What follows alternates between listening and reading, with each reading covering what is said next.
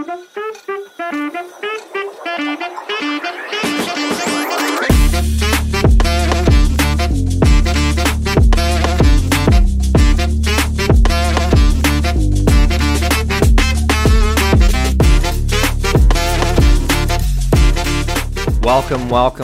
to the Hall of Games, episode number 42. I am your host, Josh Gallegos, joined by the casual Jared Benson. It's been a while, but we're back. I know it's probably not been too long for those who listen to the regular stream, but for Jared and I, it has been some time, so if things seem a little bit rusty, hopefully we can survive it regardless, and it turns out to be a good episode regardless. But things have changed. I'm in the middle of a crazy semester. It's October now. Last time we recorded, I guess, was August, so it's only been a couple months, but it's still been some time. And Jared's whole life has been changed. He's been out in Connecticut, so definitely a whole new scene and a whole different set of exciting things and challenging things and so on and so forth. I guess, Jared, if you'd like to give an update on that, you totally can, because last time you were heading in that direction. Now you have arrived. That's right. That is correct. We, Lucy and I, upgraded from a 2-bedroom, plenty of storage apartment in Oklahoma City to a 3-bedroom, next to no storage apartment in Connecticut. And you'd sound, oh, that sounds like, not too bad of a change, but just consider the fact that, like, if you move from 2 bedrooms to 3 bedrooms, you want to expand into that 3rd bedroom, maybe use it as a studio or an office, which is exactly what I've done. I now have my own space. She has her space. I have mine. And then we have the master. And then, now we have, like, nowhere to put all of our stuff. For whatever reason, we just didn't think this through exactly. And so we have a ton of stuff that's in, like, it's in closets stuffed to the ceiling, not nearly as much space as we used to have. So it's been a pleasure adjusting that to that. Additionally, the couch didn't fit into the apartment. So it's been busier than I thought it would be to move back to Connecticut. But this is where my family is, so returning to be near family has been wholesome and illuminating in a personal sense, and so it's been good overall. I'm in high spirits, although the changes have been different and have been thought-provoking for sure. So yeah, that's the update, and it's fall, man. This is the time of year when people fall in love. It's New England. It's gorgeous. It's amazing. Yes, I would love to be in New England for the fall. Stuck in Florida for the fall is kind of depressing. Although it is nice because it's been so hot for the last, 7-8 months. And now it's, finally cooling off. And we got a nice, good amount of cool weather from Hurricane Ian. We were totally missed by that, which I'm very grateful for because it ended up being a very intense storm. But being on the other side of it, we were given all kinds of cold fronts. So that's been really, really nice. A lot of the kids at the school complaining because they're all Florida kids. But I'm like, yeah. There was one particular morning, it was so nice. And I was like, I should just call in. Sit outside and enjoy a little book or something. Yeah. And that doesn't happen in Florida very often. At least not until typically probably end of October, middle of November is where you start to get consistently cooler weather, and even now it's definitely gone back to hotter weather, even though it's not summer lengths. But regardless, glad to be here. Been very busy for me. Not much to update on other than that my child is 2 months old as of today, and I'm in the middle of preparing for Midsummer Night's Dream, and that production going on November. I don't remember the exact dates. It's the week before Thanksgiving. So in the final month of that, really gearing up towards that, and then just trying to stay on top of all the other things that school has entailed. Teaching English for the first time this year, which has been both a blast and a real challenge for me. So been great, and having a break from the podcast has been nice, but I'm going to be honest, I miss it quite a bit. And I know we prepared for it, but I'm excited for this episode as well. When we were talking about potentially doing one, I was like, yes, I'll make time for it because it's something I love to do. And Jared and I have kept up, but even just sitting down and spending an hour or so chatting about games with a good friend of mine, that's one of my favorite things. So let's go ahead and do that then. This is the Hall of Games, the ever-growing catalog of legendary game titles that have proven to be timeless classics. Each title is chosen from the Bard's backlog and broken down through comprehensive evaluation. We are the keepers of the Hall of Games, the skeptic critics of each candidate, and the executioners of those not deemed worthy. And today's candidate is Legend of Zelda Link's Awakening, the 2019 version. Will it be entered into the Hall? That's a fantastic question. We're going to see. Very curious to hear Jared's reactions to this. You can write in. Our email is askvgb@gmail.com to comment, ask a question, or generally scold and chastise us. You can support the podcast by following us on any podcast service and by dropping us a review on Apple Podcasts or Spotify. And, of course, turn on notifications to get the latest episode as soon as it drops. We are very sporadic when we drop episodes. This one probably won't go up until mid-November, even though we're recording in October. But because of that, we schedule them based off of how many we're recording and how often and how distant they are between each other, so on and so forth. Last time we did Returnal, that one's not even up on free feeds yet. It should be start of November, and then I think we'll have this Link's Awakening episode up in the middle of November. But Returnal, good episode. I still need to put some of that together, actually. So I'll be doing that. But before we get into our regular segments for today, Jared, I got a question for you. I'm in the midst of performing, rehearsing, getting ready, so I just have this at the forefront of my mind. What is your favorite play? Either just from a literature perspective or from a viewer perspective, participation perspective. Do you have a favorite theater production? Yeah, well, there's so many different ways I could answer this question. I'd have to put some conditional qualifiers on them. Favorite play that close friends of mine have been in, I'd probably have to say the name's escaping me. There was a play that PCC did a couple years ago when I was still in school with Colin. His last name is. Yeah, Dembeck, and it was My Fair Lady, was it? Was it My Fair Lady? I think so, yeah. Yes, and he was tremendous, as well as Mrs. Johnson, who played the lady who is being reformed or whatever. Tremendous. Oh, was he the guy? He was the guy, yes. Oh, that sounds like fun. That was the year that I had just left, so that was Karina's senior year, and I think you were super senior that year, right? Super senior, that's right. Yeah. So that one was really good. That's a great story. Yes, I love that story. Such a anti-feminist concept for sure, but I love the story. But no, I don't know if you could call it that. But my favorite play that made me laugh the hardest was a couple years ago when the Gardner siblings played Puck and the Donkey in Midsummer Night's Dream. That was when you and I were both. I don't know if you were you in that one?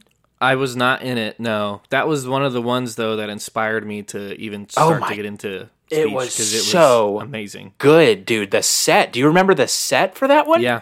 Yep. It was insanity. It was so, I think that was our freshman year.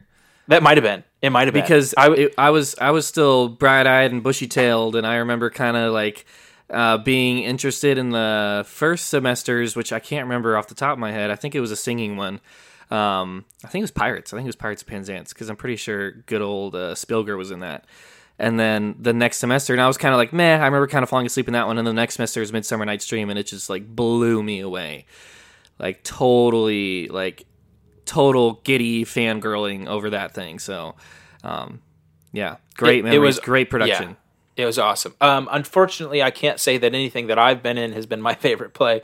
And when I was in high school and I was homeschooled, some of the plays that we saw as a poor homeschool group were very, very low budget, and they were just community plays thrown on, and it was almost like the stage was too big for the budget, so it didn't really work. It was almost like a skit. It was like 6 people rotating in and out of costumes as fast as they could, but the play that I was in when I was I believe as a sophomore or junior, I don't remember, the play that I was in with Kaylee Spilger, the way that you could see behind the scenes a set develop, choreography be developed, the way that you could see dialogue evolve, one-liners be added, ad-libbing be accepted and written into the script, blocking, moving, projecting. That was a beautiful experience, although I hate watching myself act, and I think I did a poor job as well. But like, it's different.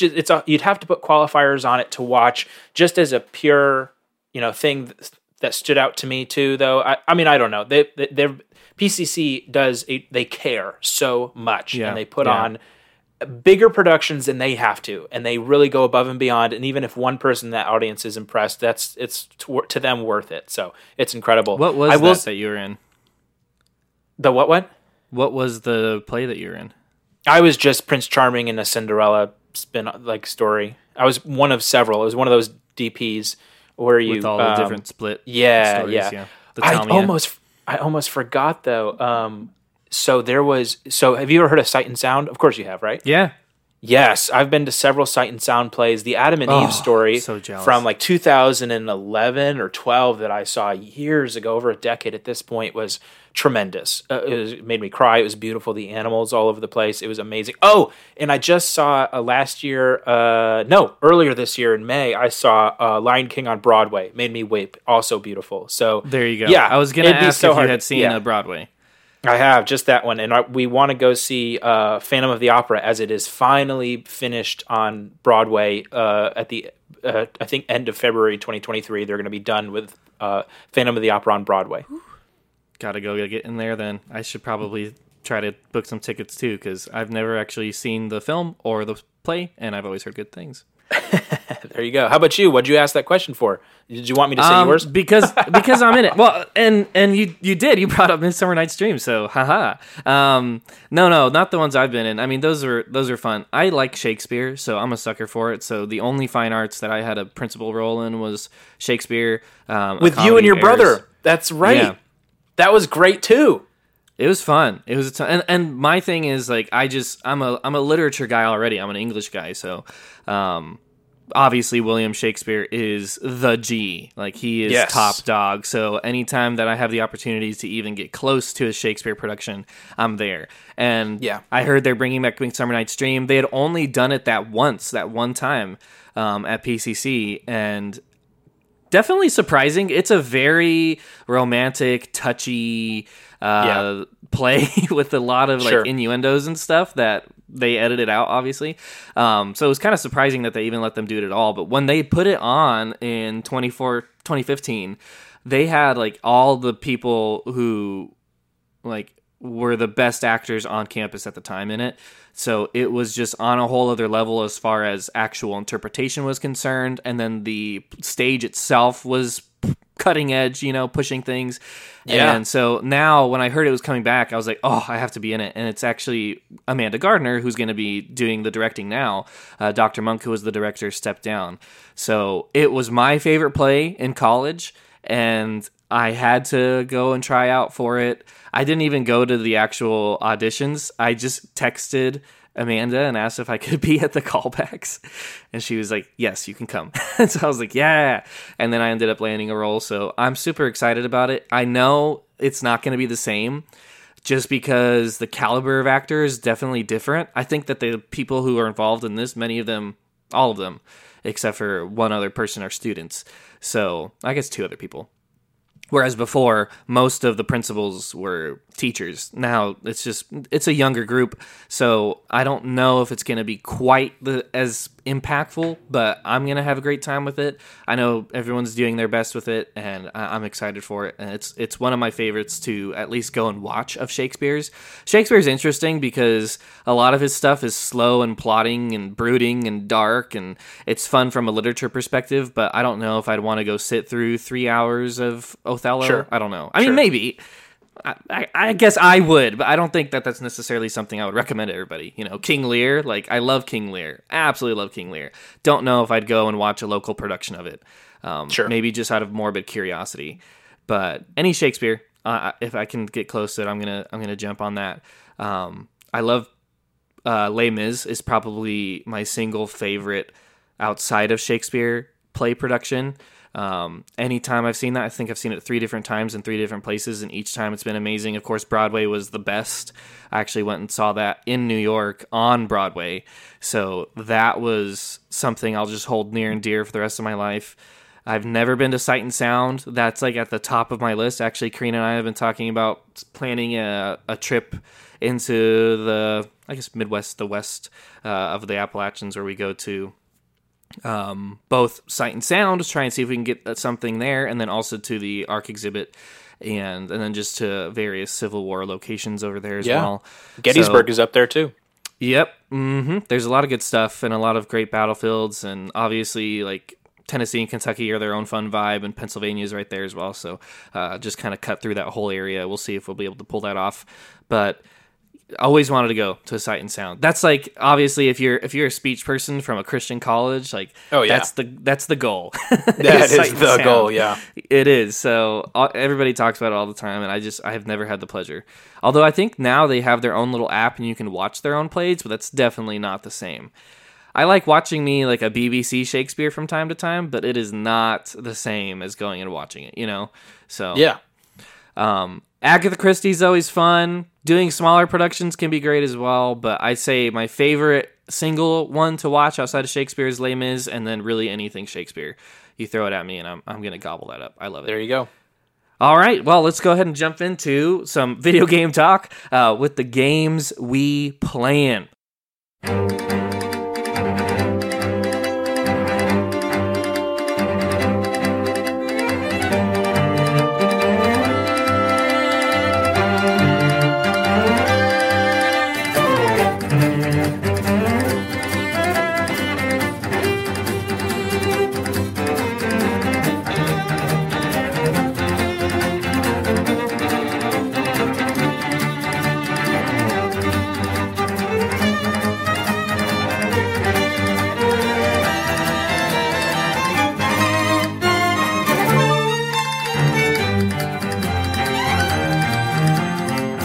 Now, Jared and I have been very busy, him with his move, readjusting to life over there in Connecticut, me with all the different things that I'm doing. I've still found time, just because I am an avid, rabid gamer who cannot live without it, to play several games. So I'll jump into my hefty list, Jared, once I hear from yours. So you tell me, what games have you been playing outside of the one that we're talking about for today? So I've been playing 2 games primarily. One is a fresh start, Red Dead Redemption 2. I love the feel of open world Rockstar games, Grand Theft Auto, Red Dead. They're fun. They're so simple. They're intuitive for the most part. And you do have to take a second to get used to the combat wheel as opposed to other open form RPGs. But Rockstar holds the title for most popular open world games of all time, having Red Dead Redemption and GTA sitting at the top of that list of most copies sold. So they are the kings, they are the GOATs. And Red Dead Redemption 2 is a continuation of an insanely popular series, which is a prequel of Arthur Morgan and his whole story. Just started it. It's already been gripping and entertaining and enjoyable. So I'm looking forward to seeing how the story plays out. The other game is Cult of the Lamb. Don't know if you've heard of it. A little indie game, made some small ripples, some small waves several months ago when it was first released. It is I'll say it this way, a rough roguelike with morbid Animal Crossing vibes. Let me put it that way. So there's 2 big cycles and phases. You go through very quick days. They only take, I think, maybe 15 minutes to go through a full day cycle, and you have to keep the people that are in your cult happy. You have to keep them happy, and they'll make weird requests. They'll make you, they're like, dear leader, I love you so much, I want you to kill me. Or they'll be like, leader, wouldn't it be so funny if we made Tyson over there eat a bowl of feces? Just crazy stuff. And you have to keep those insane people happy, and they come up with dumb complaints, and you have to like farm and build housing and iron mines and ore and sacrifices and altars and rituals, and you have to power up. And you power up by going through and trying to defeat the gods Heket and whatever else as you get through all of those guys and for the god that you serve. It's morbid, it's dark, it's cutesy at the same time. It doesn't make any sense. It's funky, but it's rough. Combat is rough. It's not as fluid as what people are used to. It definitely plays almost like an arcade game almost in terms of its preciseness and accuracy. So it's not the best, but it certainly is entertaining at times, and it scratches a particular itch every now and again. Although, is it like beat 'em up? Like, are you just like punching things? You go through, you start your run with a randomly assigned weapon and some power ups to start your run, and then it's based on speed and attack power. Slower speed means higher attack power, and vice versa. And then you have a dodge roll and an attack button, and that's it. So you're just kind of running through, beating up other cultists for other gods, and then you are collecting resources, bones for rituals, stones for building, and vice versa. And you collect other followers.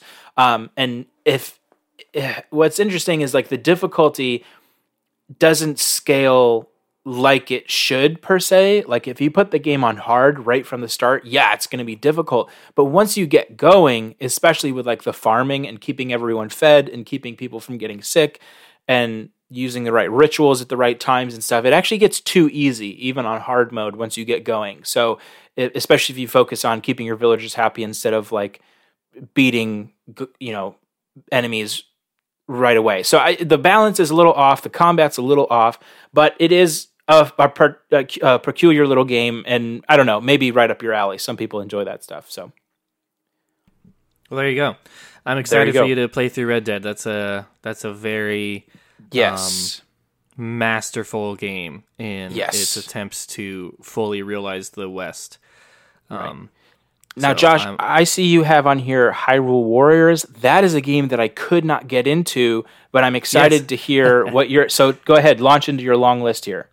Oh, man. Hyrule Warriors. Gotta love a Musou game. Musou is made by the particular team. Now the name's going to escape me. Koei Tecmo. That's their brand, and it's its own thing. It's just you're put on a field with thousands of other enemies, and you just chomp through them. Very repetitive, and hard to get into if you're not going into it with the mind of like, this is as mindless as you get. So that's always something that I have to be in the mood for. Sure. And I also have to kind of like keep in mind that it's going to be a very shallow experience. But I always have a good time with them. I have ever since. I played their Warriors games. The Dragon Warriors games are like their mainline one. Now their whole thing is just taking other franchises, applying Warriors to it. So they've done Fire Emblem, they've done One Piece, they've done everything you can think of, and they finally got Zelda. They did Hyrule Warriors, and then they followed it up with Age of Calamity, which is, of course, the Breath of the Wild flair. And so I got it. It's been fun. I haven't beaten it. I just play it on occasion. I played it a good amount when I first got it, and just was sitting down. It's like a easy end of the day. That and Tiny Tina's are kind of in my mind right now, like the shallow, mindless, like end of the day. I don't want any stress. I don't want to be thinking too hard at all. I just want to click some buttons and see colors go off and fun little twists and twirls of my character and everything, and numbers popping off of enemies and health bars going down without any effort on my part. Like both of those kind of fit in that category, and so it's been nice for like if I am, been out and about all day, and that's been a lot of my days where I'll be done at school at 4, and then I'll get back home at like 4:30. We'll sit down, Karina and I will do dinner, and then I'll prep for a couple hours or maybe even just an hour before I go to rehearsal, and then I'm at rehearsal until 10, come back home, maybe prep a little bit longer, and then like around 10:15, 10:30 I turn in, and I just have my Switch, and I sit down and I turn on Hyrule Warriors, and I play through one little map, slash against little boys, 10 minutes, 15 minutes maybe, and then I go to sleep. So it's nice for that. It's not really, I don't think it would ever be a Hall of Games thing. Like they're just not that kind of game, When I was playing it, it felt like a mobile game at times in kind of a funky way. Yeah. But 100%. Interesting. And for whatever reason, dude, Elden Ring murdered Horizon Forbidden West for me, and I just it's sitting there on my shelf. I've played exactly like 30 seconds of it, and I just can't, it calls to me saying hello, and I just can't pick it up. But are you enjoying Horizon Forbidden West? So I beat it. And Okay, cool. There's been, so on this list that you see in front of you, I have Hyrule's and Tiny Tina's. I've been playing Tiny Tina's a lot recently, just in between games right now. And that's been fun. Actually, I love that game. It's perfect for what it is. But Horizon and Shovel Knight Dig are the two games that I beat. Horizon was the one that, like, over the last couple months, I was probably playing the most out of all these other ones. And mostly on the weekends, mostly on Saturdays. But it takes a little bit to get into. I know I had to force my way into it a little bit when I got back into it. And once you're back in it, though, it's a masterpiece. It really is. I think the title of a YouTube video that I saw that, like, summed it up perfectly was Forbidden West is a generic masterpiece in that it's everything that open worlds, the basic open world RPG formula is. There's nothing unique about it in that respect, but it's all done to the nth degree. The graphics are to die for. Like, this is another game we talked about with Ghost of Tsushima, right? That's like one you stop and take photos of because of just how pretty it is. Horizon Forbidden West is that way. Like, this is like, I was having people come over. In fact, I started to play a little bit right when the baby was born, and Karina's family was in town, and all three of them, Mom, Dad, and Auntie T, all got together and were in the kitchen area just, like, chatting about, and I turned on Horizon, and all three of them kind of at one point turned and looked and asked me about it because of how pretty it was. They're like, what is this? This is like, it looks like real people walking around and talking to each other, and the animations when you're having conversations are all to die for. Like, this is a beautiful, beautiful game, amazing vistas. So that part of it helped me, I don't know, continue on with it. The combat is good too. Very much it's the same thing as they had in Zero Dawn. I don't know if they added a couple things, like there's like a sticky weapon now, and there's a couple of other types of, like, traps that you can get. So there's different weaponry, and then obviously the new machines are all a ton of fun. But it's all the same basic stuff, you know. You just chip away at that weak points and bits of armor and take off parts and do it in slow-mo while you roll and run, and not much has changed that. They add a grapple, so that's sometimes fun as well. They'll have particular areas where there's grapple points, and you can, like, leap away and jump away from enemies and then slow-mo down and shoot off parts. And so there's stuff to mix it up for sure.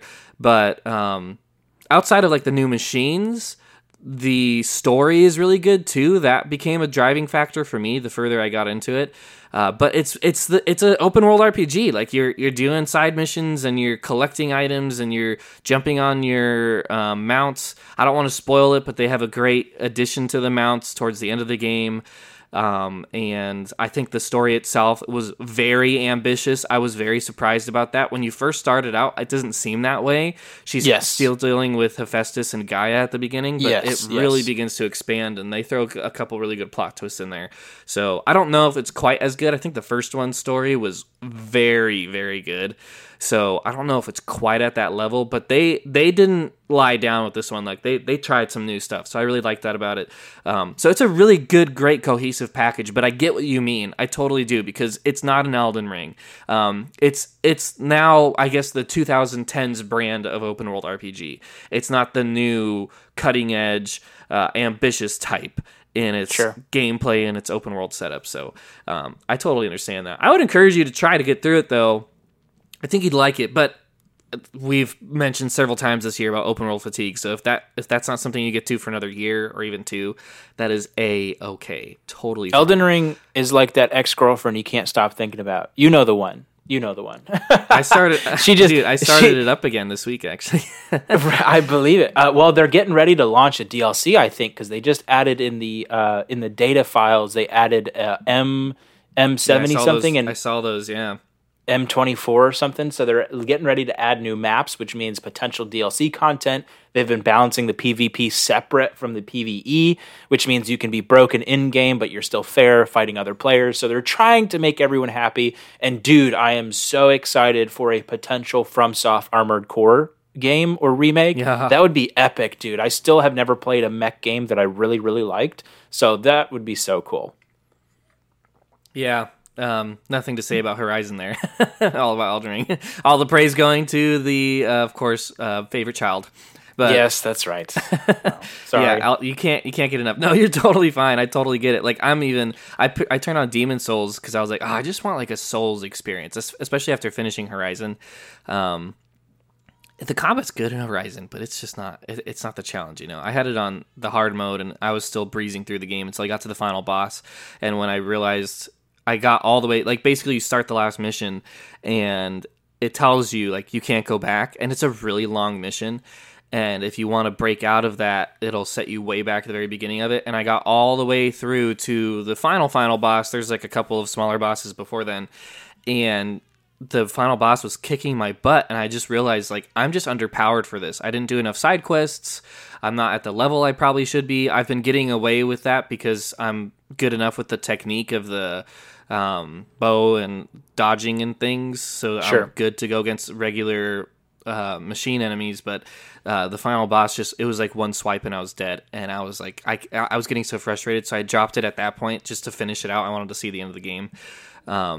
But no difficulty as far as I'm concerned compared to From Software games. So I had that itch, and I tried to do Demon Souls, but Demon Souls is like violently difficult, and it's old school too. So and it's a plod, like it's a slow moving game compared to an Elden Ring. So I was like, this isn't quite doing it. So I decided this week to go back and finally platinum Elden Ring, which I kind of put off. And really, I don't have much else. Like I have a few like legendary like sorceries and legendary talismans and stuff to get, and then I'm pretty much done. So I'm right there. I think I have like 85% of the trophies. So it's like right around the corner. So I was like, I can just do this. Like just take a couple weeks and I'll get it done.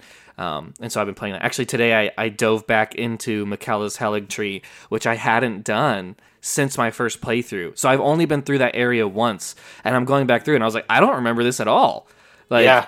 This is awesome, like, because there's several legendary talismans there I need to get. And I was like, this is great. And I kind of shot myself in the foot because I could have jumped from grace to grace, but my first playthrough where I actually went there, I restarted. I'm doing a second playthrough on that one just to get the last ending that I need. And so when I realized, I need to get some talismans from the Haligtree, I had to go to my second playthrough, which was my mage playthrough, and I'm very underpowered in that one. So Haligtree's kicking my butt, but it's been like, I'm like, yes, like I love this, like I want that, like I wanted that. So it's been a ton of fun to go back. Anyway, Elden Ring talk. Last couple games I'll mention really fast here. Shovel Knight Dig was a real treat, a much shorter experience than I was hoping for. It's a roguelike. They took the Shovel Knight experience, which I think I still prefer in the original, just because it's more of a structured, straightforward adventure platformer. With a roguelike, obviously you have the randomized bits to it, and you have to restart and stuff every time you die, so that part's not everybody's favorite thing. Really like it though. I think it works pretty well, and obviously incorporates more of the digging that you saw in the original. Love me some dig games, so that's fun. And fairly short. Really liked it for what it was. I have it on my phone too. They released it on the Switch and the iOS. So every now and then I'll still play it on my phone just if I'm sitting around and doing nothing else. But fun little small experience. Would recommend if you like roguelikes. If not, I don't know if I really could. And honestly, for you, Jared, I'd be curious because you're a kind of a roguelike aficionado between Cult of the Lamb and Hades and Moonlighter. Like you seem to know what you really like in those types of games, and I don't know if Shovel Knight is it. So not sure if I could recommend it. But then Inscription is a card-based roguelike. Really cool twist on that. The other card-based game that I know people really like is... why is the name escaping me? I know exactly what the game like experience is like. Anyway, it's another roguelike card game, and people really love it. But this one's like that, but with a very dark... Slay the Spire is what it's called. That's like the one you'll hear people get addicted to. Inscription is Slay the Spire with like horror elements attached to it. And it is creepy in the best possible ways. Perfect for October. And so I'll play that every so often. I don't think I've gotten very far in it. There's a cool little story that unravels as well. You're basically stuck in a hut with this shadowy figure whose face you can't really see. You just see his eyes. And every now and then he'll like throw a mask on when he's like playing different roles in your card game. And at the end, after he has taken... There's like a scale balancing. So if you get hit enough, or if he if you hit him enough, you either move on, or if he hits you more than you hit him, then you lose, and he kills you. He's like allowed to kill you at that point. So then you die, and then he has someone else who's you again come back in, and there's a whole mystery going on with it too. How you got there, how you can get out, and it's a lot of fun. I'd recommend it. I think it's, if you're okay with the creepiness. Like every time Karina sees me playing it, she's like, "Ugh, no, don't like it." No, and she walks in the other direction. And then also involving with spooks, the last game I've been playing, and I play this only when Karina is around, is Resident Evil Village. And I have it set on an easy difficulty. I do not want a challenge with this game.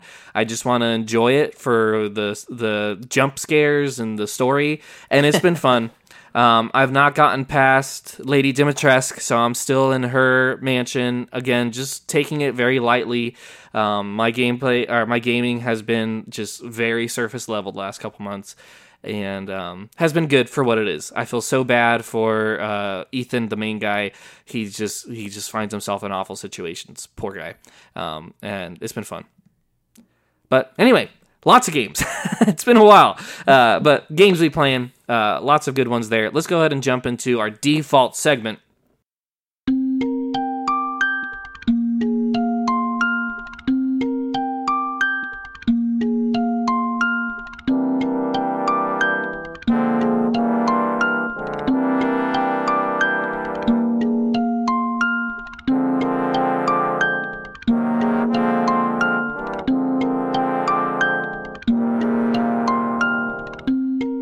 Jared, for this, I thought we could bring up some Jared lore here, and here's what I want to ask you. It's about Connecticut. So you're back, and I thought it would be good just to ask you a quick question of what's something nostalgic about Connecticut that now that you're back is exactly the way that you remember it, and then what's something that's not, that's changed. So what's something that you've gone back home, it is just as exciting and invigorating and enjoyable as it was back when you were first there growing up, and then what's something that now coming back older is different, and maybe not in a negative way, but just different in that you're coming to grips with the fact that time has passed. So when you look at a video of someone, well, picture someone looking out the window of a vehicle as they drive down the road, Josh. Picture that scene in your mind, right? Is the person driving? Are you asking me? I'm asking you. Yeah. Sorry. No, they're not. They're not, right. So yeah, they're in the back. They're in the back. They're looking out the window. They have time to contemplate what they're looking at, right? That, in a sense, nothing is ever the same because your perspective changes over the years. Even these beautiful fall roads. I was taking Lucy to a social event for Instagrammers the other day, and we went to this little Hogan Cider Mill, this beautiful little place. And on the drive there, she kept oohing and ahhing at all of the leaves in the trees, and they're falling, and the car's driving, and it's a little overcast, and these roads are winding around, and the pavement's fresh and black, and the lines are really clear, and but I'm driving.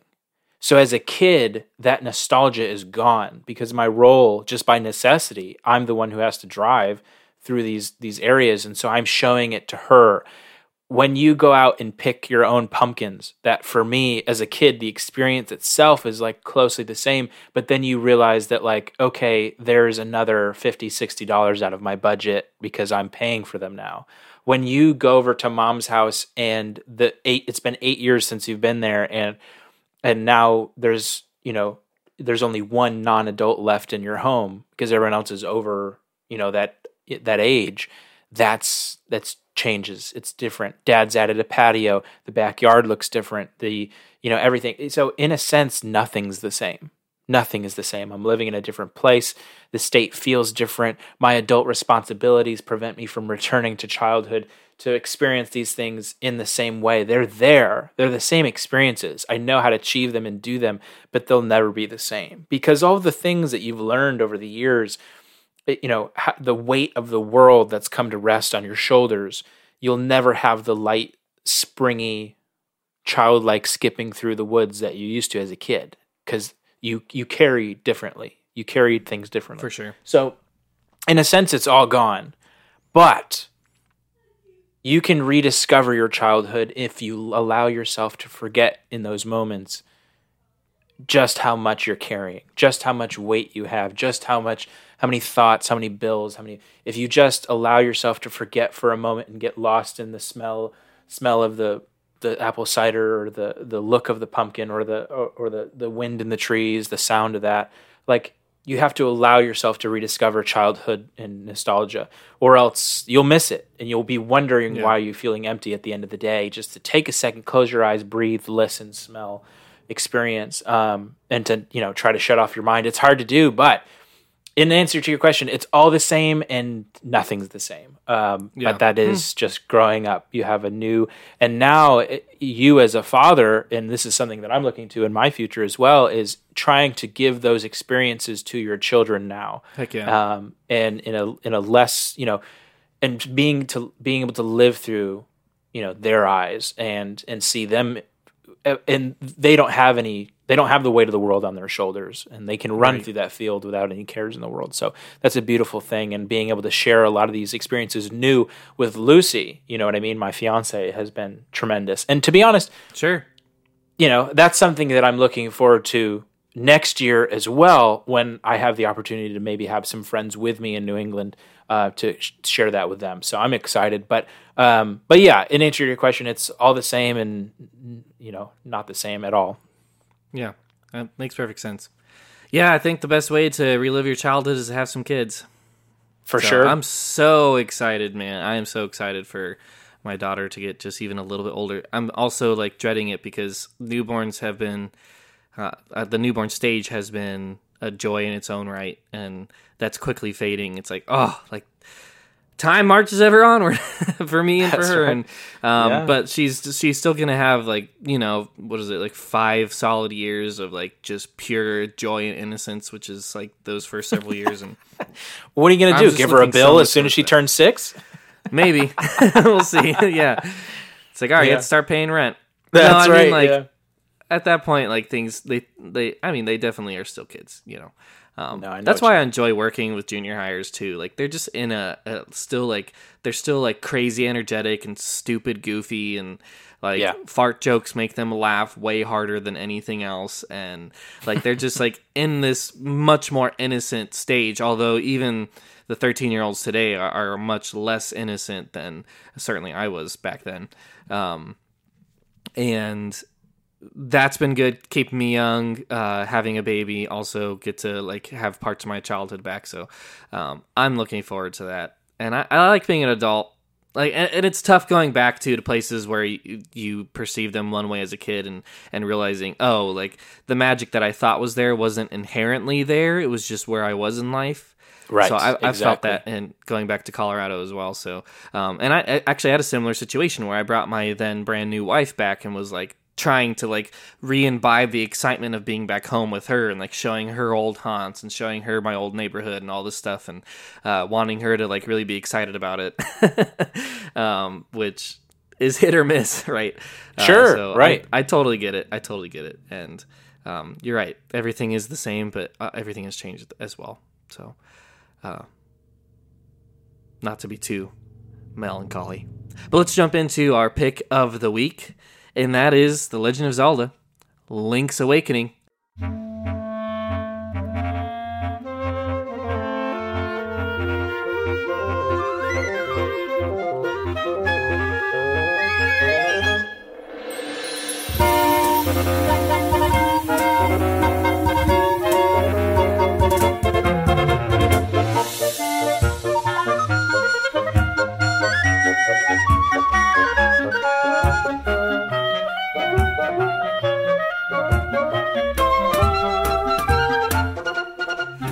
The remake in 2019, Legend of Zelda: Link's Awakening, was released back in 1993 on the Game Boy, and then it was re-released on the Game Boy Color with a lot of good changes to it, and then it was re-released, I think, on the GameCube as well. There's like a 2008 version of it as well, and now here it is being re-released on the Nintendo Switch in 2019. with the purpose of preserving this very old experience while also like making it as modern as possible. So Link's Awakening, very bizarre, very unique Zelda game. It is definitely its own thing, and I think the remake definitely captures that, but I think the original does, just because of the fact that it's original, does it a little bit better. The remake, in my opinion, does a lot to I don't know, mellow out the bizarre edges of it, and make it feel more like a toy chest come to life. I think all the characters in it just very look plasticky and toy-like, whereas before it was like a bizarre village you came across. So it's a little different, but I applaud them for what they've done to improve on this experience. But let's jump into it and give our impressions of it as well. And Jared, I guess I'll ask you, overall impression of the game. How did you feel about it? I know you were able to finish it out, so how did you feel about it by the time you were done? Yeah, so from start to finish, parts of it were a joy. And I, you know, do you know if Mr. Mac still works at PCC? Do you know? Say it one more time. Mr. Mac, do you know if he works at PCC still? Yes, I believe he does. Yes. He does. Okay. Love that man. He was one of my favorites. He had told this story. I don't know if he still does it. You know, he's had a kid since then, or two. I haven't really kept up with it. I don't know. But he would tell this story to the Spirit Singers. He would say, every year I do my Zelda pilgrimage, and I go down into my basement, and I disappear for a week, and I play through all of the Zelda games from start to finish, chronologically. And I was like, well, first of all, that's nuts. Second of all, you know, Zelda? Question mark? Because up until that point, like my first Zelda experience was Breath of the Wild. You know what I mean? Like that was my first Zelda experience, which was maybe not the best place to jump in. But anyway, so I went into this game looking forward to experiencing more Zelda, especially after the high that is Breath of the Wild, the disappointment that was Skyward Sword, and I say disappointment, I mean that lightly. Like, don't, you know, it is what it is. It's fine. I didn't hate it, whatever. Anyway, but I think you had some viable. Yeah, go listen to our episode on Skyward Sword to get more clarification. Really, the story and the world are beautiful. I really don't have a problem with them. But anyway, so I came into this game with excitement. I'm going to enrich myself further into this series that has changed people's lives, impacted them positively, you know, warmed their hearts, made cold their blood. Like this is the legendary series. I was so excited to get into this. And then you drop down to Koholint Island. The opening cutscene is reminiscent of an old, you know, the Zelda art style, the 2D beautiful animation. And then you drop in and it's like, it's pops. For sure, no doubt. You got some the gorgeous thickness of it, the subtle shading, the blurriness, the out of focus, the way the world feels almost. You can feel like you could reach through and pull up, you know, a tree from the landscape, and it would have some texture to it. You know how you can look at the texture of something and you know how it feels? Like that's what it is like to play this game. You can almost feel it through the screen.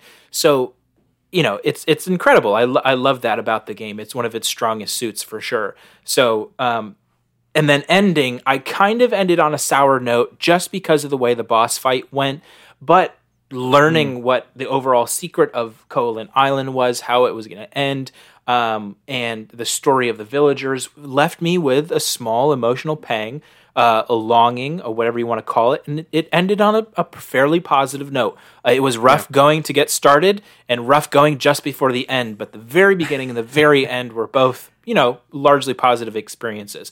So that was my overall impression. Good for the game, yeah. Good. Well, I think I'm in the same camp. I know I played this on the I think on the DS, the 3DS, because they had Game Boy Color games that you could download, and I checked it out. And I'm obviously a Zelda nut, so I played a lot of older games just going back as I was getting into gaming during my teen years. And I played this was the only Zelda game I was not able to beat because I just kept getting stuck. It's a cozy game for me, like totally my comfort zone. I love Zelda games. I love A Link to the Past. I even like the original, just that isometric top-down. Playing through those games on the DS, the Spirit Tracks game and the Phantom Hourglass game were just like, oh, so cozy. Like that, just playing that in my bed at night was like one of my favorite things to do growing up. So I jumped into this one hoping for the same thing, and I remember like getting so mad and being like, what am I supposed to do?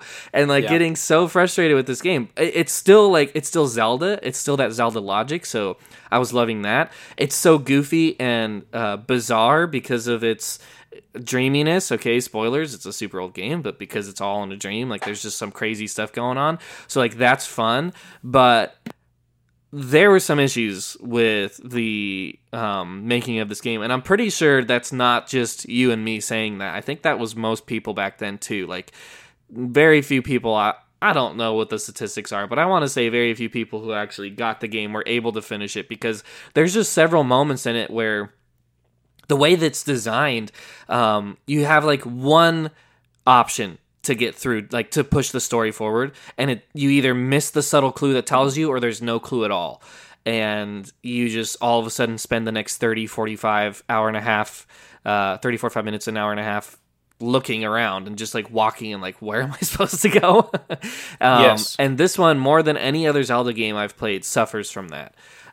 They've done a lot to try to mitigate that with this remake, but even now, like in my opinion, you got to play this game with a guide. Like, unless you don't have, like, if you have a high tolerance for like suffering and retro games, like please play it with a guide, because this is something that outside of those moments of obtuseness, the subtlety, I think, like they try to give you all these hints, right? They have a whole hut set aside for hinting, but even the hints are like, what? And they sometimes suck. The hints that, and sometimes they give you a hint that's opposite of what the owl told you to do, and you're like, wait, so which one am I supposed to follow here? And it's like, what are you telling me here? And so I'm like, so I just went and I looked it up. I remember playing it on the 3DS. I didn't finish it, never finished it, and then playing through here on the Switch, I went into it the mindset of like, let's go, I'm gonna do this without looking, and I looked it up on a guide within, like, especially once you get to the trading sequence, which is, I think,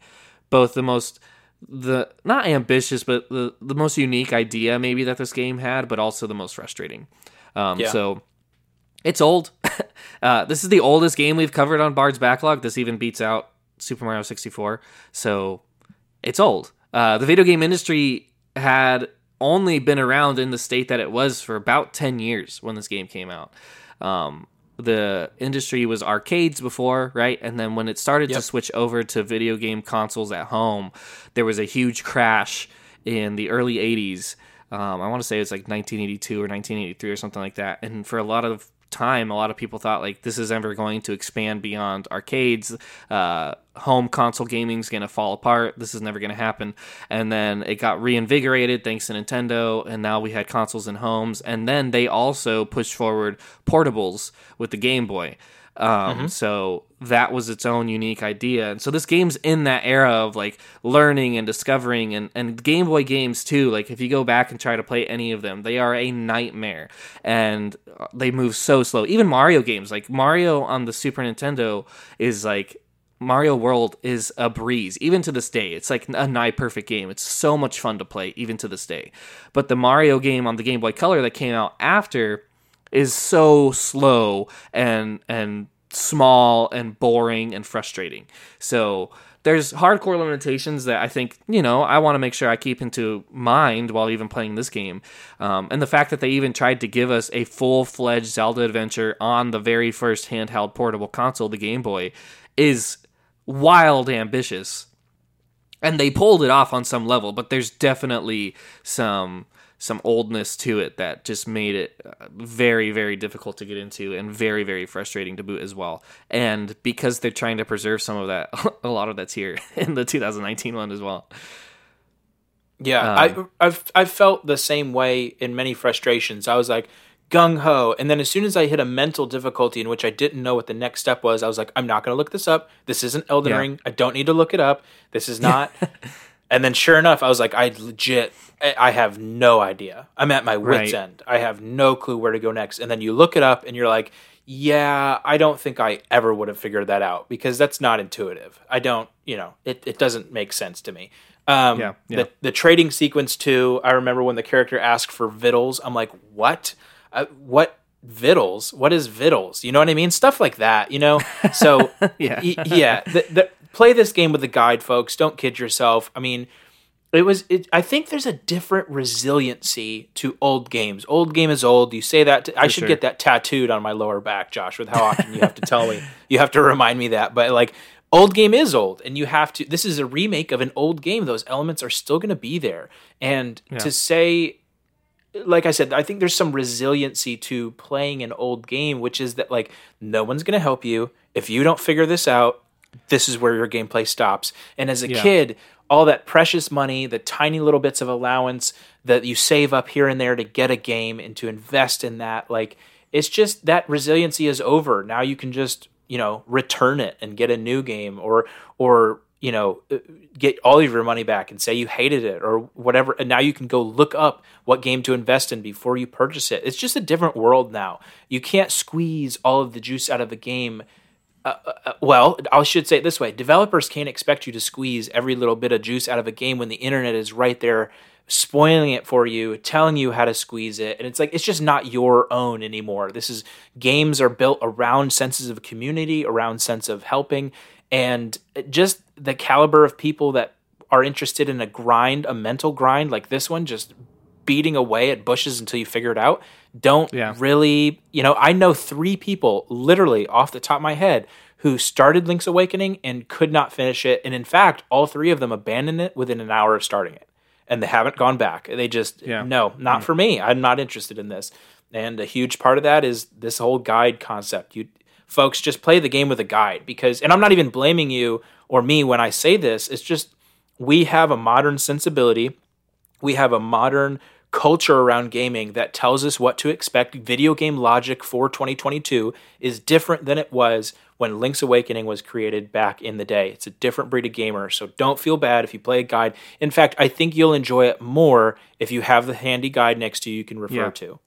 For sure. And that's not even something back then that people like look down on. Like games came with a little manual, and oftentimes like you'd open up the case and the manual's in there, and the manual would give you hints and clues and stuff that the game didn't, and people poured over those things. Sure. Like it was very normal to play any game, especially ones like a Zelda games, like dungeon heavy games and ones that had a lot of mystery, with like a pen, a notebook handy, right? Going and asking questions, writing in. I know looking back at old magazines, there's a podcast I listen to that oftentimes brings up like video game magazines, and we'll read off different segments and stuff and read off questions of like what people were having back then. And people are asking questions about the game and like asking about what do I need to do here and so on and so forth. Like, and there was no shame in that, zero shame. It's just, that was just a part of it. And there is like this sensibility of like being kind of cheeky and coy with stuff back then, like I like that actually. Like I like the old school, like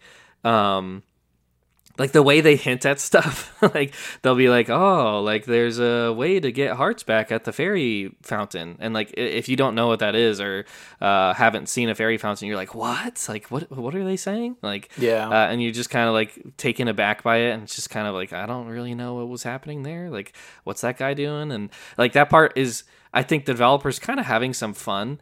But then it doesn't lend itself to being, streamlined and accessible because of that. So that's just a part of it. But all that being said, like play with a guide. I think you'll be able to enjoy it because this game has so much good to it. In my opinion, it's a beautiful game. This is the cutest Link, just delightful graphics all around. Like I said, it does kind of feel like you opened up a toy chest and like threw all these guys on here, which is a little different from the main game. But even just him like walking around and his movements, like they've modernized it on that level where you can't go wrong with even just visually enjoying this game. What did you think of the graphics, Jared? Dude, it's great. I mean, the physic, like I was saying, you can look at the figurines, the piranha plant figurine, and be like, I want to chew on that. That actually looks like, it looks tasty almost. The way Link's little hat bounces as he runs across the map, the way it feels to cut grass or to smack an enemy, it feels tangible, and the graphics really lay into that.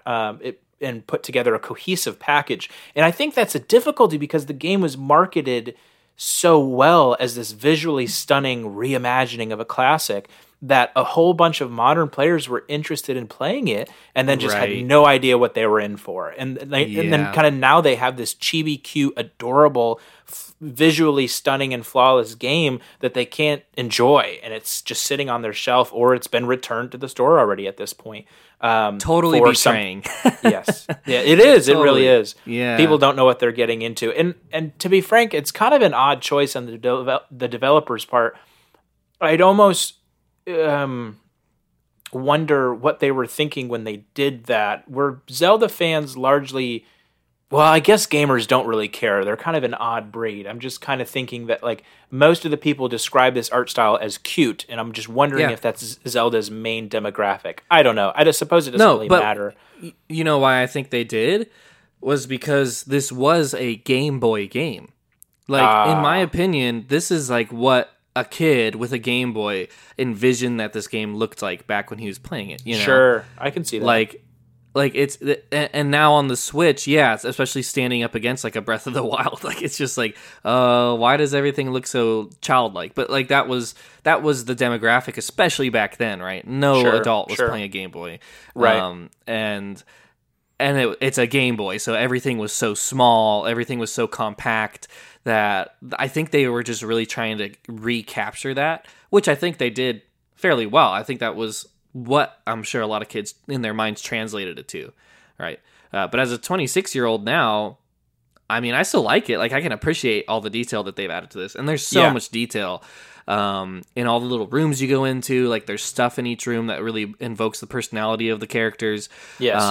In the dungeons themselves, on the map, obviously, like each of the different little areas and biomes, like the trees and everything just look so bouncy and fun. And yes. Even the enemies, like they pop up and you're like, ooh, scary, but you're also just like a cute little round skeleton, like whatever. I like all that. I like all that. Yeah, the way the map is, I really like the map. It's a little hard to read from a technical standpoint because of the way it looks on screen, but the map is beautiful. The dungeons are exceptionally eye-catching. I love the way the dungeons are designed. Now, they're frustrating at times, sure. Well, I'll say more tedious than frustrating. I didn't actually have to look, I had to look up what to do next in the main storyline to get from one major area to the other, but dungeons, by and large, were more of it just kind of like track and backtrack until you figure it out. You know what I mean? Yeah. Much more limited space to work within, but on the topic of design, really enjoyable to look at. And bosses, other than the final boss, who I thought was a little boring to look at, most bosses are really, really fun to mess around with, for sure. Yeah. What boss is it that like? I'm trying to think of like the different bosses, and because there's some of them that are super weird. You got some Cyclops in there. You got some people who throw, bugs looking things, spiders. There's a blob that swallows things that's really interesting to look at. Okay. Yeah. I don't know. I don't remember. It's been actually over a month since I played Link's Awakening, so my memory's a little hazy. But I remember just finding the bosses largely pleasant for the most part to look at and interact with. Yeah, I think I'd agree. And like, there's obviously a level of threat that is lost when they're bouncy and fun-looking bosses. For sure. But that's kind of the whole game, so can't really knock it. As far as the map is concerned, though, I think you're right. I think it's a fantastic map. I think they did a lot to really help you. You can like mark it like you can in Breath of the Wild. Yep. You can zoom in and out and stuff, and it's a lot more detailed than certainly that it was in the original game. It even keeps like a log of every little conversation that you've had. Yes. Which is very nice. Although very handy. Even then, you can't find what you need to do half the time. Yeah. So that's still a problem. I feel like there could have been a way to give more hints, like with the map itself. Like maybe like you can go to Ulrira's hut or something and pay for like a little ping on your map in the area you're supposed to be in. Sure, yeah. And just have it like glow or something like something to help with the obtuseness of the game, because I do think, especially for modern gamers who were kind of tricked out by the art style, going in and buying it, you're like, oh, I don't know what's going on, like I don't know where I'm supposed to go, and I keep like going back up to this area, and like every single time there's a stupid rock in the way, and I don't have the item to get past it, and you're just like getting frustrated at it. So yeah, I feel like there's some way to help that they didn't do, but they still give you a ton of resources. I mean, there's a whole hut full of tips at the start of the game. You have Ulrira's hut.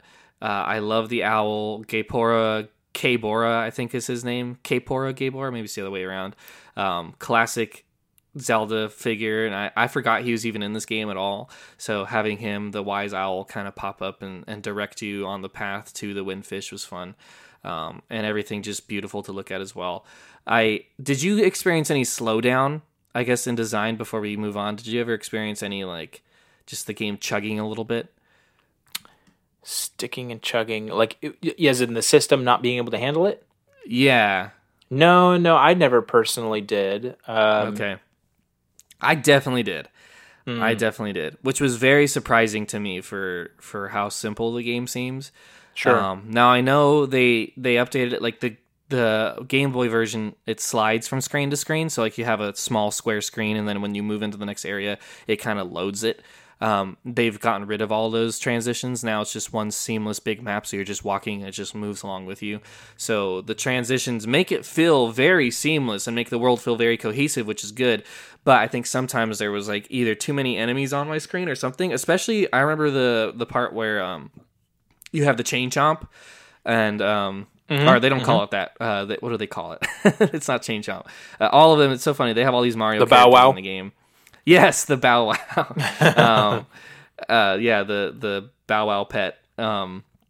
The Bow Wow, when he was with you, and he's kind of like bouncing behind you, and you have to go through the swamp. And the game like slowed way down for me because he's like trying to chomp on all the different flowers that are there. Sure. And there's a couple of other enemies that are popping. There's like fish jumping out of the water. So it seems like it was like almost too much going on. And I was surprised about that. I was kind of disappointed in that. But I'm glad you didn't have to deal with it. No, well, did you have a download or a physical copy? Physical. Interesting. So did I. I don't know. That's interesting. I don't know. Yeah. I don't know either. As far as the dungeons are concerned, I guess the overall gameplay loop of going out onto the field and then going into the dungeons, was that enjoyable for you? I know this is really your first Zelda game, which is like classic in that way. So how did you enjoy just like that basic Zelda logic and gameplay loop? Well, I like I described the dungeons. I think the dungeons were, if they were frustrating, they weren't really frustrating. They were just tedious, just like a lot of work to do, and having to track and backtrack, especially the dungeon, which was my favorite and least favorite, which was like multi-layered, and you could fall through the floor to the layer below you. And you had to work your way up. That was uniquely genius. I really liked that one. Having to like back up, but it was tedious, and it took a long time to do. But coming out onto the overland was a little annoying because traversal wasn't nearly as fun. At the very least, we're having like decreasing levels of enjoyability in traversal, and this is probably because the world itself is like a puzzle upon a puzzle upon a puzzle. You know. Yeah. And so that's fine.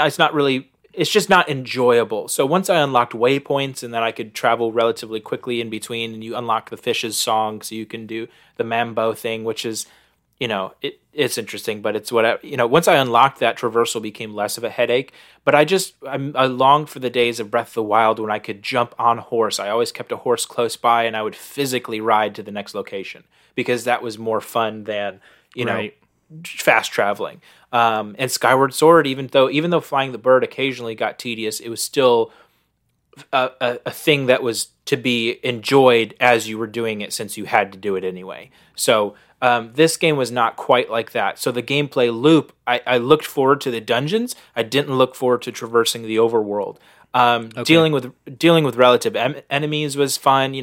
what I will say, one thing that really frustrated me in terms of like the loop and then gameplay is that like the Bow Wow, I had to Google it because it wasn't intuitive. I knew it, I don't know. I just missed that I had to take him for a walk and some other things, Vittles, some other things. But what really frustrated with me was like combat wasn't clear like throughout the whole game. And I literally learned 3 new techniques when I got to the final boss that apparently were like usable the entire game. Most notably, well, actually, I haven't double checked this. That's what I was Googling before we started the episode. But like, you have to hit the projectiles with your sword to bounce them back. That's not a thing you can do the whole game, right? Or is it? No, that's the final boss thing. That's like like in the old Zelda games. That's how you defeat the final boss in the original, in A Link to the Past, and in this one. So that is unique to that. I don't think you can do that in most cases, unless it's a boss. Typically, it's only in a boss situation that you can do that. And it was just literally. I mean, I died maybe 8 times to that one phase. Yeah, maybe not that many. I probably gave up before that and Googled what I was supposed to do. But I was like, I'm missing something crucial here. And like my gut feeling, as it has been this entire game, is that they didn't tell me something. And so sure enough, I got to whip out the guide. And it's like, oh no, you have to hit the projectile with your sword. I'm like, where has that been the entire game? Where has what are we doing? I take for granted. I take for granted a lot of like Zelda logic and yes, I don't know, like things that at this point are like instinctual for me. Like I can bomb this wall, or I know a heart piece will be over here, and I know I need to go and clear this room in a particular way so I can get the key to drop. But it doesn't ever say anything like that to you. And this one in particular, that does happen quite a bit. Or like the projectiles hitting. I don't even think about that because, I had to do that in one Zelda game. Once I realized like, that happens in the final boss sometimes. I just, after going forward, if I was ever stuck on a boss, I just try that. But I had to learn it, so I take it for granted. Yeah, well, that was probably my final. That was I think my final frustration with my game. The final note that I put down, like, what was that I just did, and it really put a huge sour taste in my mouth for the final boss. Additionally, there's a hero mode to this game where you're supposed to play the whole game without dying a single time. I do see myself, if I really paid attention, being able to do that if I really put my mind to it, because the shield is so strong. Like, you really don't get hit if you block with your shield. But at the same time, that final boss, I really feel like I'd play the whole game flawlessly, get to the final boss, and then when he's in the pig form with like the swirling blade that you can't get around, I would just die at least once to trying to beat that particular phase.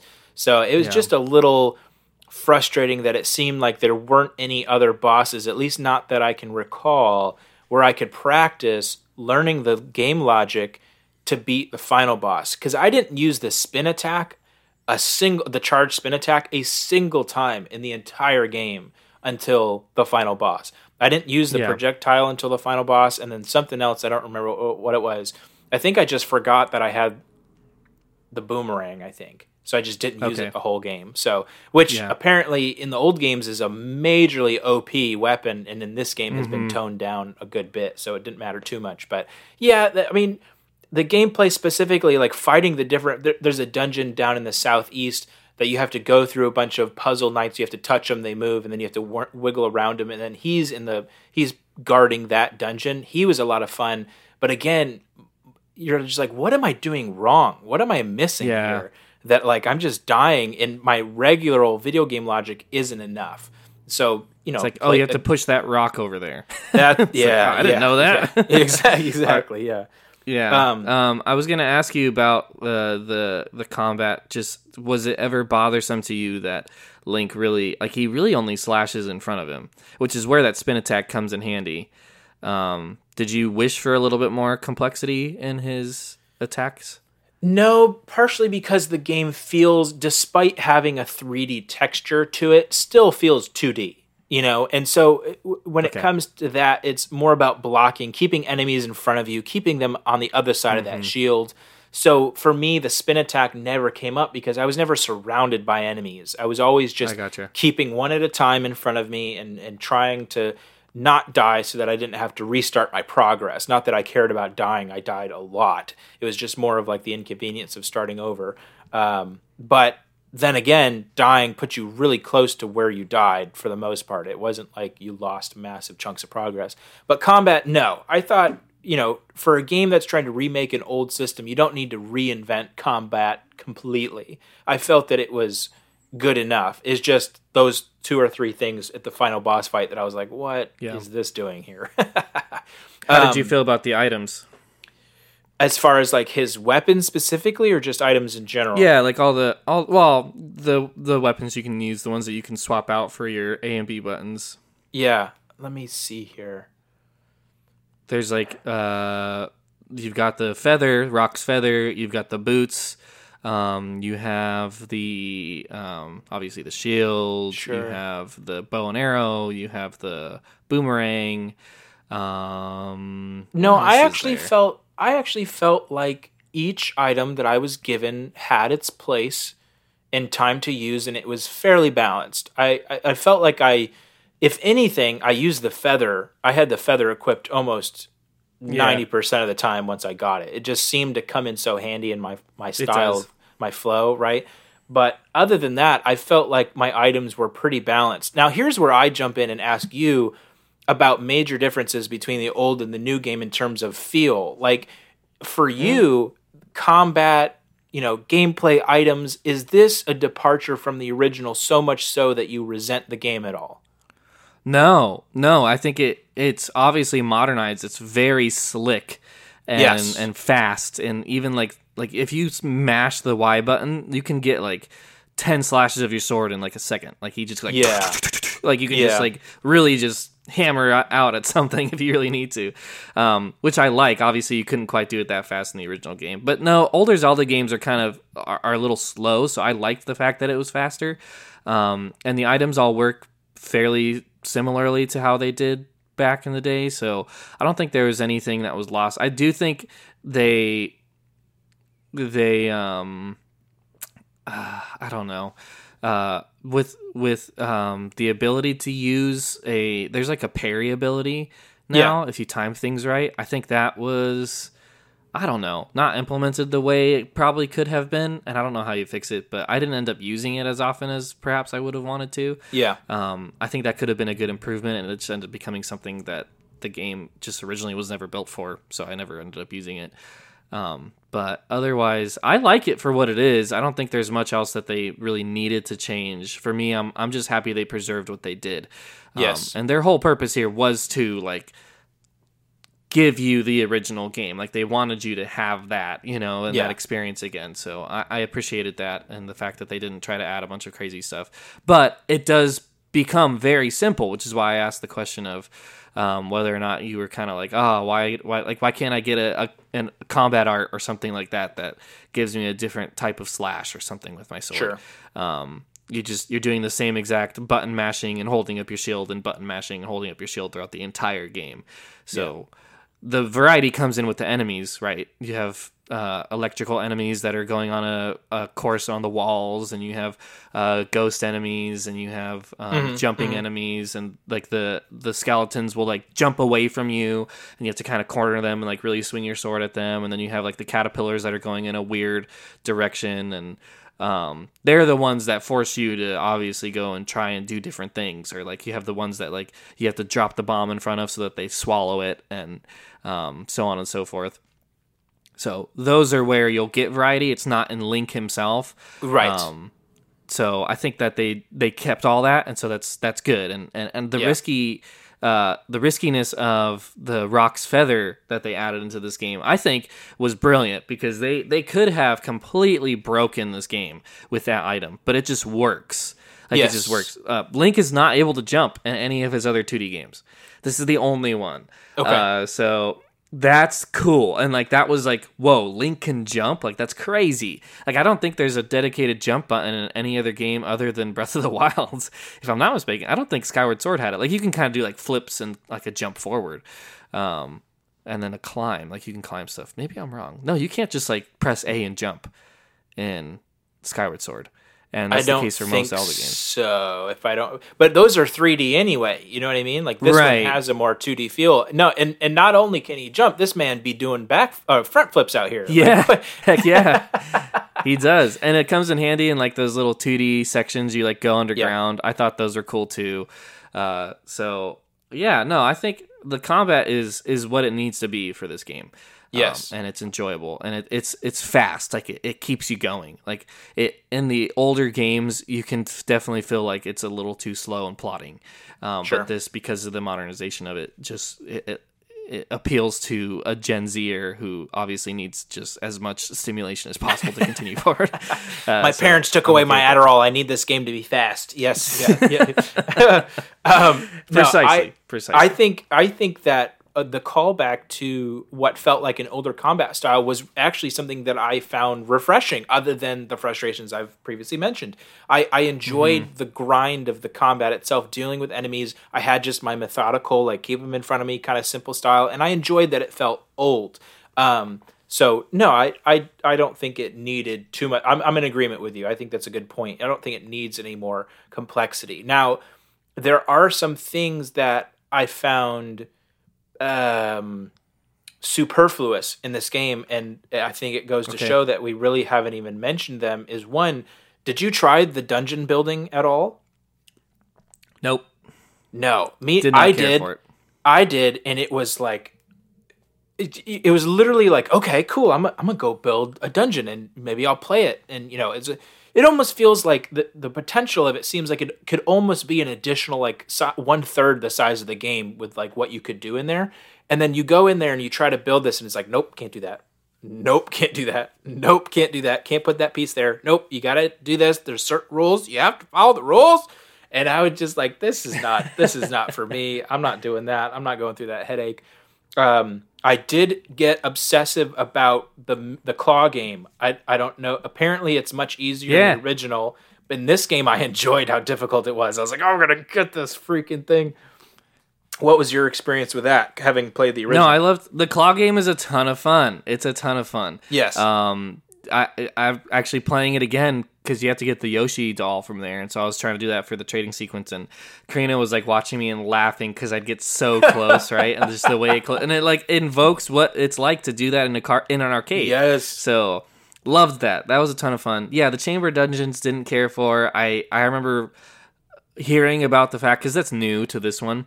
Sure. Dampé, who's like the graveyard digger, who pops up in Ocarina of Time. He's a lot of people like him as one of the side Zelda characters, and so he wasn't in the original game. To see him was kind of like, ooh, cool, maybe this is gonna be awesome. And from what I've heard, yeah, it just wasn't super interesting or fulfilling, so I just completely ignored it for the most part.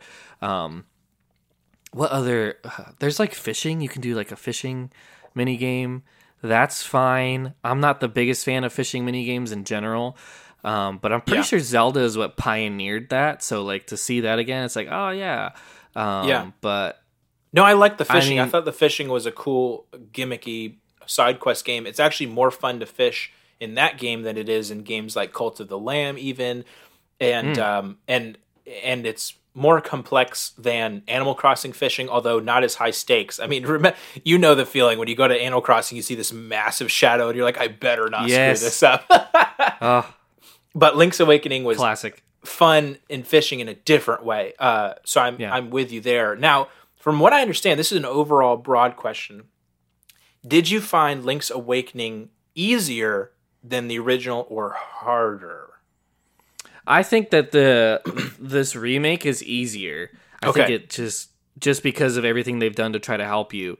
The way that you can even just deal with the map, they added in a lot more items that you can get, like the secret seashells and more checkpoints around the map to fast travel to, and more heart pieces and things like that. All right. So I think it's inherently easier.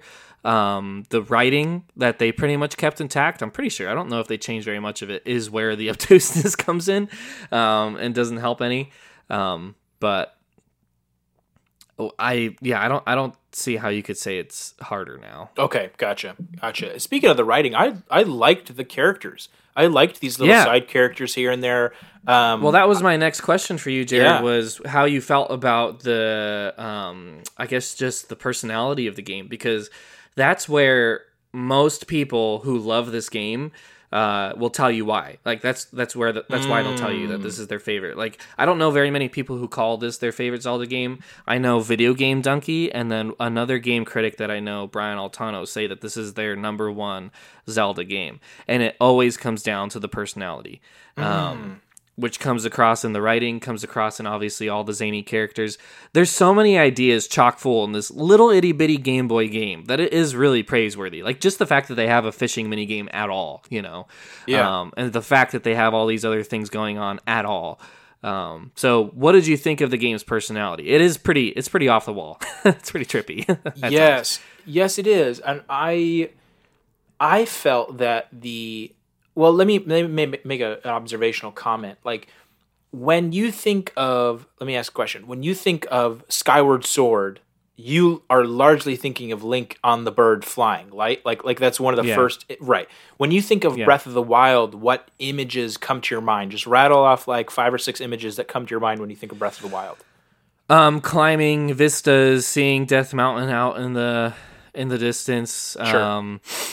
The dragons popping up, like that's like the wonders of the world are really what I think of when I think of Breath of the Wild. Yes, and I'm the same way. And for whatever reason, like Breath of the Wild gives me this vision of like the world itself is the personality, and absolutely. And I think that in contrast, Link's Awakening, they do an excellent job of making you feel like the island community itself and their desperation not to be forgotten is the personality of this game. And the sunny overworld composed as compared to the dark dungeons and totally different, gives you a good contrast in world vibes. But it really shines through. When I think of snapshots of this game, I think of the sunny grasslands. I think of talking to Marin. I think of some of the bright blue waters. I think of the rafting game. I really enjoyed the rafting mini game. That was a lot of fun. And I think of like the northern regions of the map with all the desert and the caves. Like those are the snapshots that I think of. And these are all hot points where you meet characters and they tell you about their world and they tell you how they don't want to be forgotten. And you meet the fishermen and again, Marin in that little village of Animal Village, as it's called, literally. Like those things stand out in my mind, and I certainly see where critics and fans of the game say that part of the game shines. Is that, are you telling me that that's preserved from the original game, or I'd say so. Is it heightened in the new version? I think it is a little more heightened. I think that comes down to the graphics too. They're just like it's so goofy, and there's a lot of humor in this game. Yes. Who's the guy? Is it Taran? Is the one that looks like Mario? Like he's basically Mario without his hat. And he pops up. He turns out he's actually the like mysterious raccoon in the forest. Yes. Yeah, that's right. He had been like transformed by a mushroom or something, and then later you go and you see him like trying to get at a honeycomb, and then the bees chase him off. Like there's just like funny little moments with him specifically where like it's humorous, you know. Old man Ulrira like won't talk to you in person. Yes. He's like I'm nervous. Like I was gonna say that earlier. I love that about him. Yeah. Yeah, Madam Meow Meow with all of her bow wows.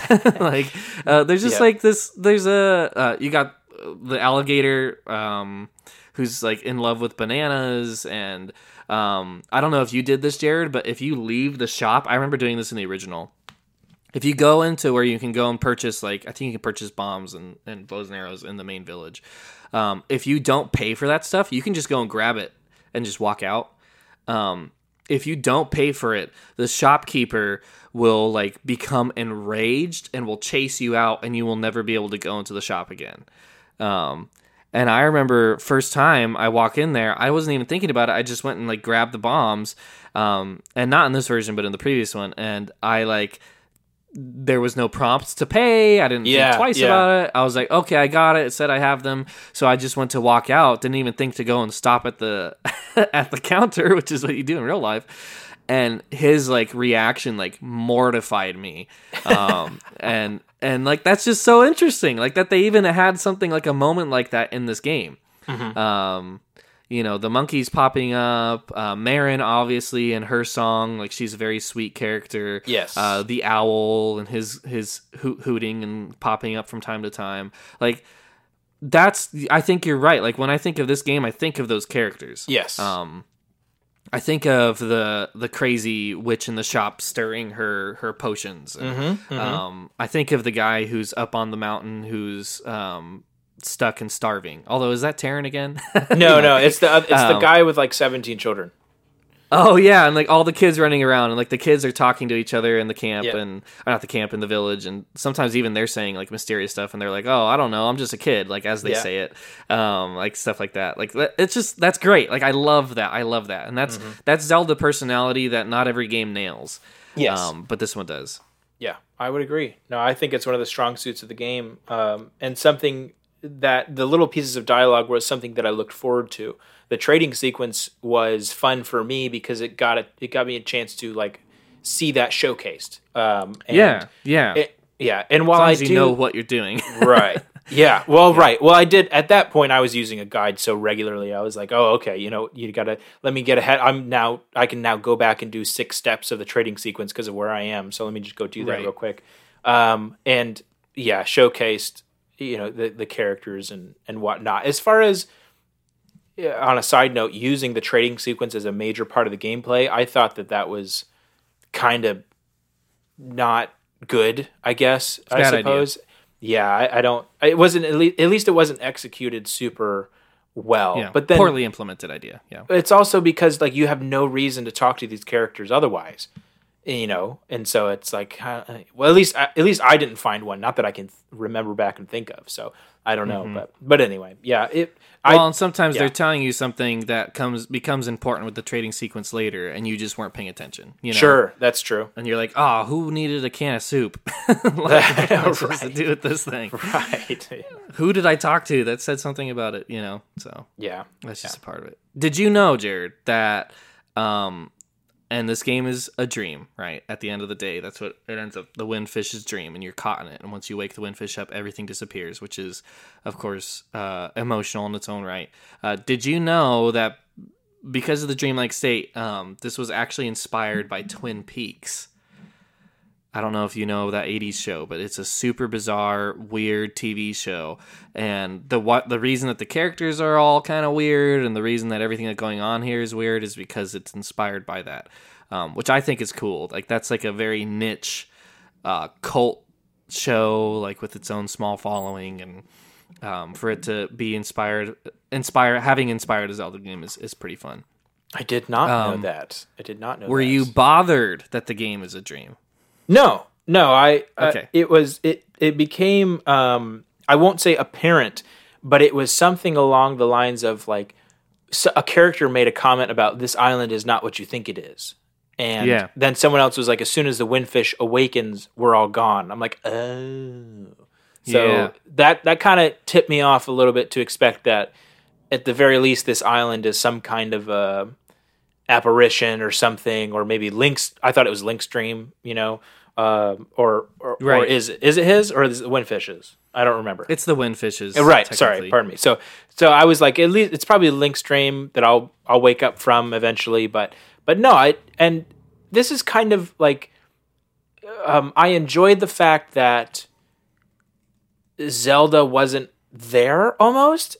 Again, my first introduction to the series is kind of going back to the start of the conversation, which is like I'm going in, I'm expecting some great Zelda content, and then the namesake herself wasn't there, but it was still done in such a way that Marin and Terran and the other villagers filled the gap. And from a story perspective and being in a dream, I just enjoyed it overall. The whole idea of it, it wasn't as tacky as some dream games / episodes have been before, which is, you know, sometimes a story is like, well, we're going to conveniently make this whole issue in someone's head so it doesn't count. It's like, well, you know, but Twilight. No, I liked it. I thought it was good. Sorry, I was making a Twilight reference because in the last movie, the whole epic battle that happens ends up being in someone's head. Oh, right. Exactly. Yeah. And it takes away the emotional distress of seeing your characters get wrecked. You know what I mean? Like your favorite people Right. or whatever. I guess that was part of the question was like, does that mean that it's just like the whole thing feels pointless, because it was a dream? I know Karina was ticked when she found out that the game was a dream. She was like, no, that makes it all worthless. Like that makes it like there's no impact to it now because it's all just it's not real. It didn't actually happen. Maybe because the characters are sentient and Marin ends the game singing to you on the sea, that I almost think that like I like that they just add the characters like, well, don't forget about us. So it's almost as if, you know what I mean? Like they're changing you through their interactions with you, as opposed to you. And this is kind of what it is, but I just want you to imagine the difference between the in-depth characters who care about you and want to help you and are there to show off their personalities, and they disappear and they've changed you in the meantime, as opposed to Breath of the Wild, which is very much an overland. If you conquer all of those dungeons, the rewards become yours, and all of a sudden that doesn't matter. Like there's a difference because there weren't really like side quests in this game.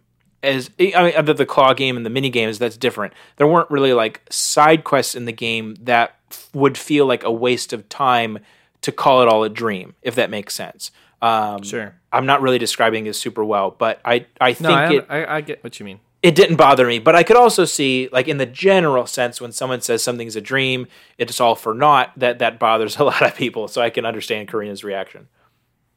Yeah.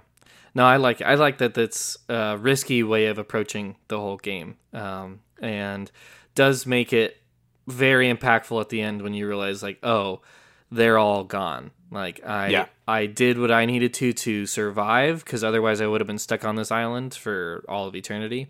Mm-hmm. But everyone that I met and all these fun personalities and the moments with Marin and everything, all of that is gone, and it'll never come back.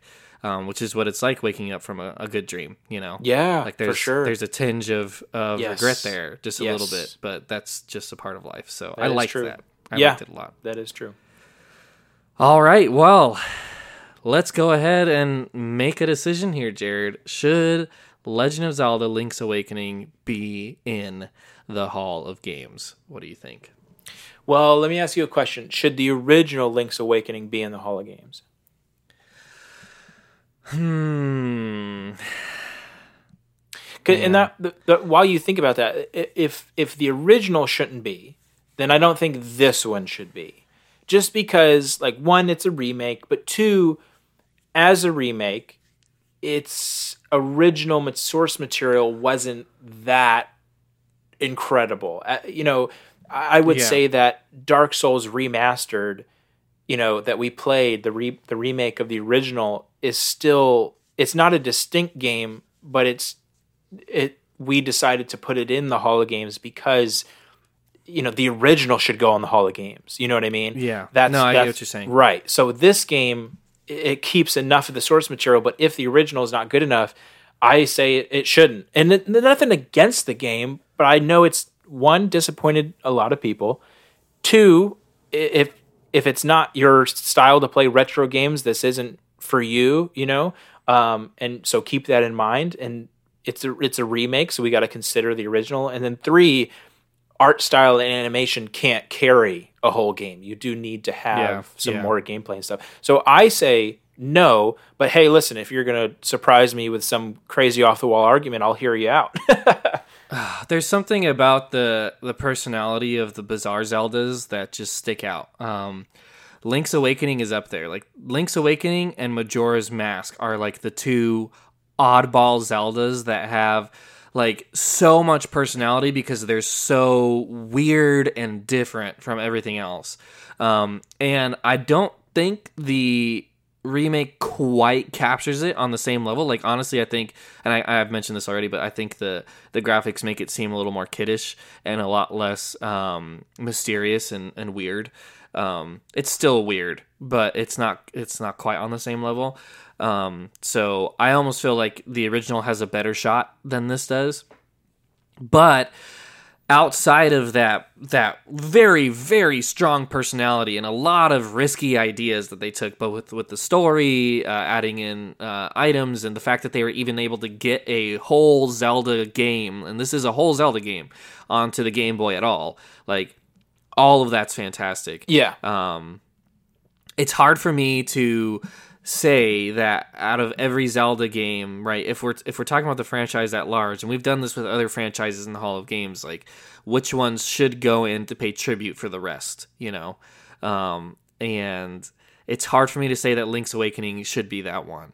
There are others that do a similar thing, and they do it ever so slightly better, or they just have a little bit more of impactful history to them. That, you know, they just changed a lot more of the industry in different ways and things like that. That this is one of those ones that, yes, it's up there in quality. Like, this is the Dark Souls 3 of the Zelda franchise, where it's like, yes, it's doing something unique, it's doing something really cool, but what it's doing can be represented better by other titles, and so because of that, maybe it's not the one to be put in the Hall of Games. Sure.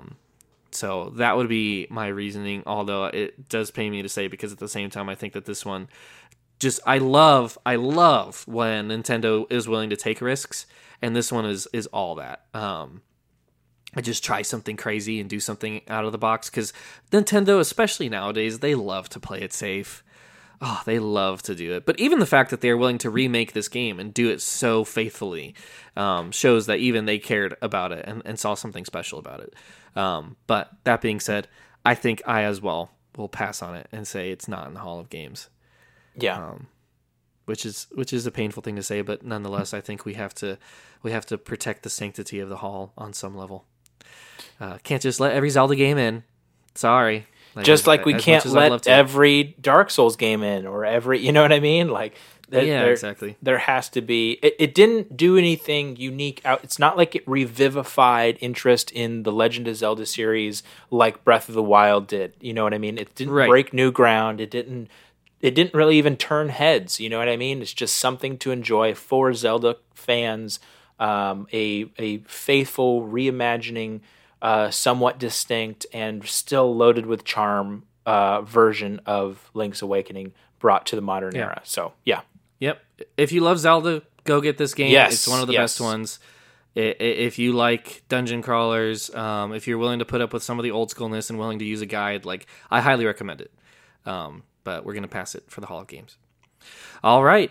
Let's go ahead and wrap up then. Be sure to, as our final notes are concerned, be sure to tell a friend about the podcast. We have to make that recommendation. Drop us a 5-star review. Got to say that as well. Check out our past episodes for more backlog, in-depth conversations. Thank you for taking the time to listen. I hope you agree with our decision. I know a lot of people wouldn't. People might be on the other side of this even years from now, just wanting to strangle us for making the decision that we did, but that happens from time to time. So if you don't, tell us why. AskBGB@gmail.com. Until then, this is the Video Game Bard signing off.